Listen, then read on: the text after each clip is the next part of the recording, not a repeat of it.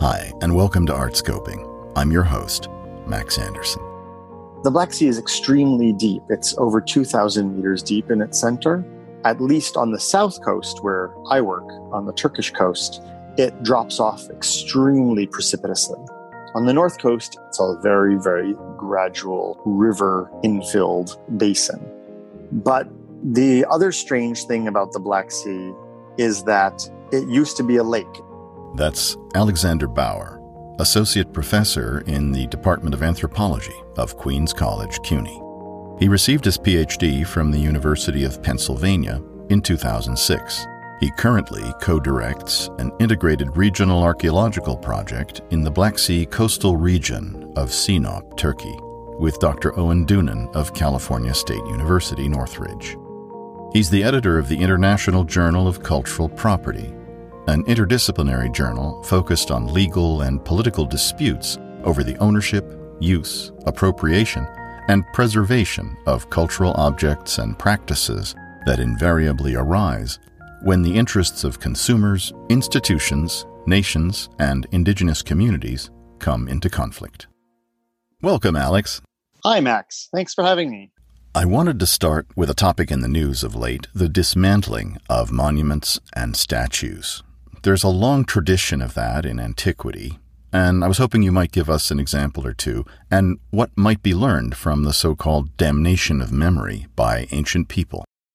Yeah, well, this has been a lot on my mind as well as on everyone's mind recently. I teach a class in Near Eastern archaeology. There's a wonderful bronze head of Naram Sin, who is the son of Sargon, and it's a beautiful bust, but the eyes are all gouged out. And this was almost certainly done in antiquity. The eyes were inlaid with stones and really looked very lifelike, so that they seem to have a power when you look at those piercing eyes in a sculpture. And when enemies came and dismantled the sculptures of the ruler whom they conquered, they often would chisel out the eyes and those important, powerful features that gave such a commanding presence to the sculptures. When thinking about iconoclasm in the past or the present, I can't help but think about David Friedberg's evocative book, The Power of Images, the way in which people have their psychological response to art and to imagery. He traces it in the more recent days, but in the past, it was certainly the case that objects were defaced in this way to sort of rid them of their power. But then also objects were carted off, looted by conquering armies in the past as well as in more recent days.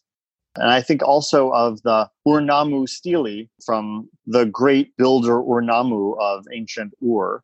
The city of Ur was sacked by the Elamites at the end of the 3rd millennium. And the stele and other objects from this great moment that was called the 3rd dynastic period of Ur were all discovered by archaeologists in the city of Susa, which is in southwestern Iran. So we know that conquering armies were coming in and essentially looting the sculptures and the great monumental art of the places that they conquered as well. So it's been going on for millennia. Alex, so much of the popular understanding of archaeology is forged by such things as the film Indiana Jones, which of course has no correlation to the reality of what you do in the field. But one premise in it is destruction. And is it fair to say, as often is said, that archaeology is a form of controlled destruction? That's an interesting question. I think it's one of those things that's said in the first week of any intro to archaeology class is we're the discipline that destroys its data as it investigates it. Yes, it is destruction. It is controlled destruction. It's documented destruction, although sites are constantly in states of transformation. So the sites that we encounter as archaeologists look nothing like the way they did when they were actually lived in. Buildings have been rebuilt or remodeled or bulldozed or over the millennia, or animals have dug tunnels through them, or rivers have flooded them. So to say that archaeology is destruction as if there were a pristine site that was dug there like a Pompeii is misleading. And in fact, a wonderful archaeologist named Gavin Lucas, who works in Iceland, discussed this idea of the rhetoric of destruction and argued, in fact, that archaeologists are really actually transforming the site, in a sense, digesting the site. As they dig it, they convert the physical site into notes and diagrams and photographs, which themselves can be essentially excavated by the reader or other scholars as they go through the excavation reports. Destruction if we dig a site and we don't publish it. But if we do a good job inventorying our materials, publishing our data, making it available for other readers, scholars, and lay people alike, then our work is transformation of the site rather than destruction of it. Alex, tell us a little bit about what brought you to the Black Sea coast of Turkey, and what's a typical day like on the site? Years prior to moving to the Black Sea, I had been working in Israel and Jordan, places that are extremely hot during the summer. Wake up well before dawn, be on site by 4:30 or 5 a.m. before the sun comes up. And then by noon, it's so hot that you have to leave the site. And you break for lunch and take a shower, do your lab work in the afternoon. As I got older, I got tired of that schedule. After traveling around Turkey one summer, I came upon the Black Sea, which was an oasis of cool breezes in the otherwise very hot Anatolian summer. And I have never looked back. When I work in Sinop, which is right on the coast, we still get up early, but it's about as early as I get up during the year with my small children. So I'm up at 6. After breakfast, we're on site at 7:30, and we work there through lunch until around 2:30 or 3. And then, of course, do our laboratory work in the afternoons. Give us the flavor of the laboratory work, which I know for a fact can be at times tedious. It can be, as you said, a lot of it can be drudgery, dirty work, taking the bits of pottery fragments and other pieces and washing them, getting all the dirt off of them, laying them out, numbering them, putting half a dozen numbers or so on each piece, bagging them and tagging them, taking photographs, making sure that all the materials for each lot or a little parcel that we excavate are properly inventoried. The more fun part is actually picking over all this stuff and discussing with my colleagues, what do you think this is? Look at this piece. Isn't that interesting? Something that points to connections to another region or is particularly diagnostic of a particular style or date. And that can be really thrilling. And then, of course, there's other laboratory work that we will do on-site scientific analyses as much as we can do within the confines of an on-site laboratory. Tell us a bit about the technology that you've introduced for use at the site. Mapping technology has gotten a good deal better over time.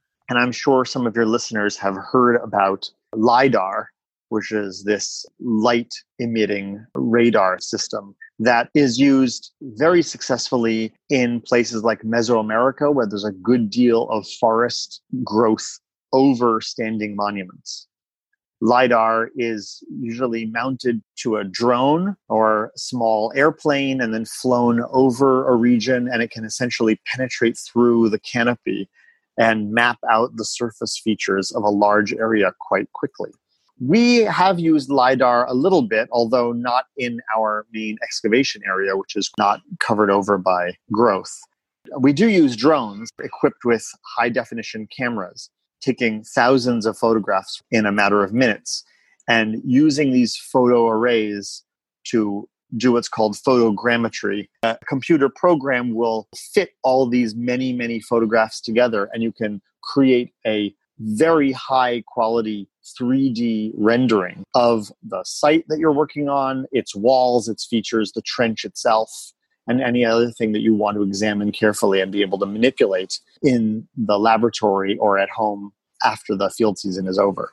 One other piece of equipment that I personally use is a portable X-ray fluorescence spectrometer. I like to call it my X-ray gun because it's a handheld X-ray machine that you can use for elemental detection. So if there's an item or an object that you want to understand what it's made out of in terms of its chemical composition, you can point this gun at it and take a quick reading, and it will give you the chemical readout of that object.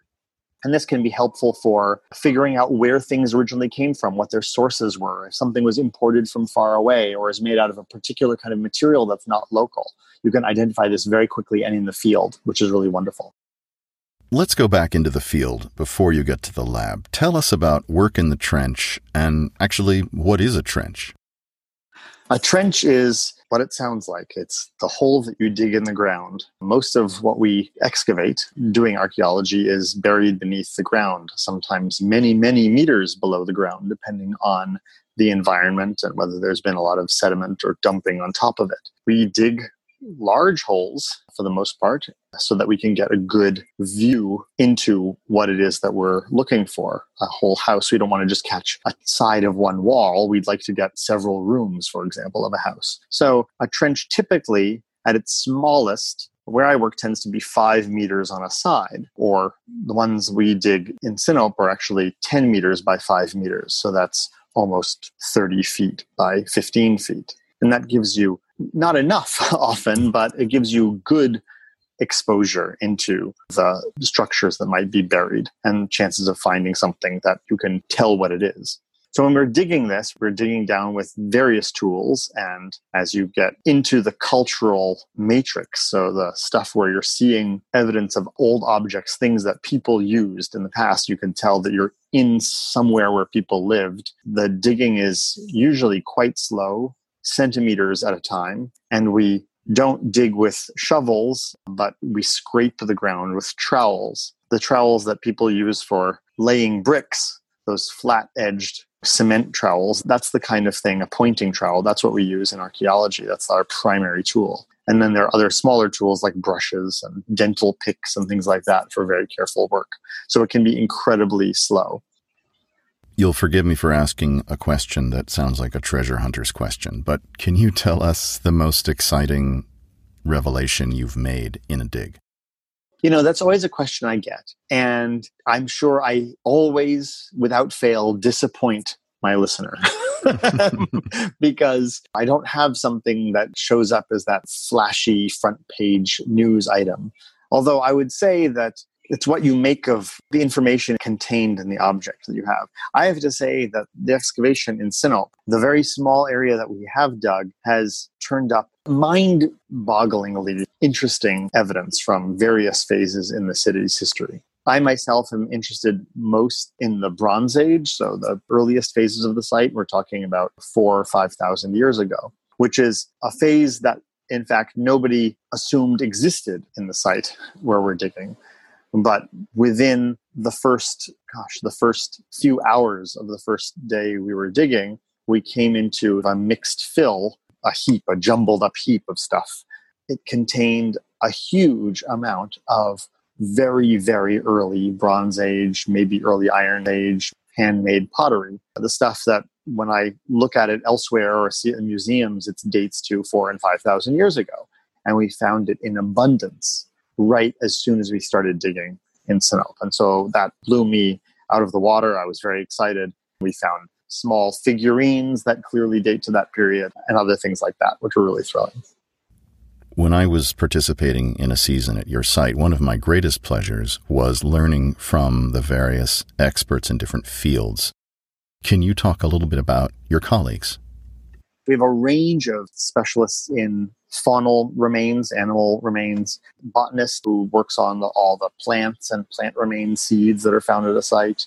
There might be a human bone specialist if we think we're going to be finding burials. There's conservators who help consolidate or safeguard wooden materials, metal materials, and other things that are particularly friable when brought out of the ground. And then there's, of course, specialists in different time periods. As I said, I focus on the Bronze Age, but we have other people who are specialists in Roman period archaeology or in the Byzantine period. So each one of them can bring their expertise to the different kinds of materials that we find. And it's the same with the specialists. When we dig, usually a specialist who works on animal bones, for example, doesn't themselves do much of the digging. They might come and help guide techniques so that we don't break the bones into small pieces, so that's harder to tell. We will dig the material, the soil, and take all the animal bones out, separate it out, and put it into a separate bag.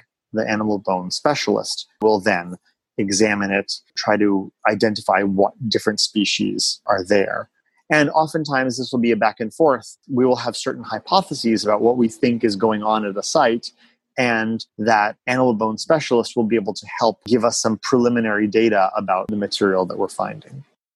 The Black Sea is such a mystery to so many, both in the States and even in Europe. Can you give us some background on that incredible body of water and the nations ringing it, both in antiquity and today? It's interesting. The Black Sea is not well known, and partly because I think for a very long time, modern geopolitics has turned the Black Sea into a border rather than a connecting body of water. And that's because the Soviet Union, the former Soviet Union, the Eastern European bloc, and then before it, the Russian Empire was on the north and west of the Black Sea. And the south and southeast of the Black Sea was the Ottoman Empire, and now modern-day Turkey and Greece and other countries of NATO. So there's always been, at least for the last couple of hundred years, certainly since the beginning of archaeology as a modern discipline, the Black Sea has been a borderland. And I think this has really affected the way in which the archaeology of the region has been not particularly well integrated. As you know, Alex, I'm really interested in underwater archaeology. Can you give us some speculative thinking about the Black Sea in that regard? Shipwreck archaeology is something that's relatively new. It's been going on since the early 1970s. The shipwreck archaeology that has dominated the field has been primarily in shallow water. Deep water investigations of shipwrecks, deeper than people can dive, have been only very recently investigated. And of course, the most famous is the Titanic, which Robert Ballard and others investigated in the middle of the Atlantic Ocean. And in fact, he was an early collaborator of ours in the Black Sea when we were starting our research there. There was another team out of the University of Rhode Island. They use a sonar in order to do a kind of LiDAR-like scan of the sea floor, which could then reveal ancient shipwrecks that were very deep. The Black Sea is extremely deep. It's over 2,000 meters deep in its center. At least on the south coast, where I work, on the Turkish coast, it drops off extremely precipitously. On the north coast, it's a very, very gradual river-infilled basin. But the other strange thing about the Black Sea is that it used to be a lake. It's fed by major, major rivers in Eastern Europe and the Western Russian plain. It used to be this inland lake that was landlocked, and at some point in the not too distant past, the waters broke through at the Bosporus, which is where Istanbul is. And the Black Sea was then connected to the world's ocean system. And salt water rushed into the Black Sea. If you know what happens when you make dressing, salad dressing, and you put olive oil and vinegar in the same glass, how the oil beads up. Well, when it breaks through, the salt water rushes in and in fact sinks down to the bottom and lifts the less dense fresh water on top. That effectively killed the organisms that had been adapted for fresh water at the deep levels. And there's now an interface at about 150 meters down below the surface, where there is a move to a denser water. And it's not easy for organisms or even light or oxygen to pass through that interface. And so you effectively get a kind of anoxic environment at very deep levels in the Black Sea. So that the theory goes, and this is something that had been hypothesized by Ballard and others who wanted to explore the deep Black Sea, that if a shipwreck were to sink below that interface, there would be no microorganisms that typically eat away at wood, plants, remains that easily deteriorate in other environments. So the theory goes, you would find a shipwreck still with the captain slumped over the tiller. How is the discipline of archaeology faring in the States? Is it challenging to recruit graduate students? What's the status of the field from your perspective? This is a really interesting question, because on one hand, there are probably too many going on to graduate work. And every time somebody says they want to go to graduate school in archaeology, I do my best within reason to try to dissuade them, just because there are so few jobs out there for archaeologists that there are too many PhDs before the job is available.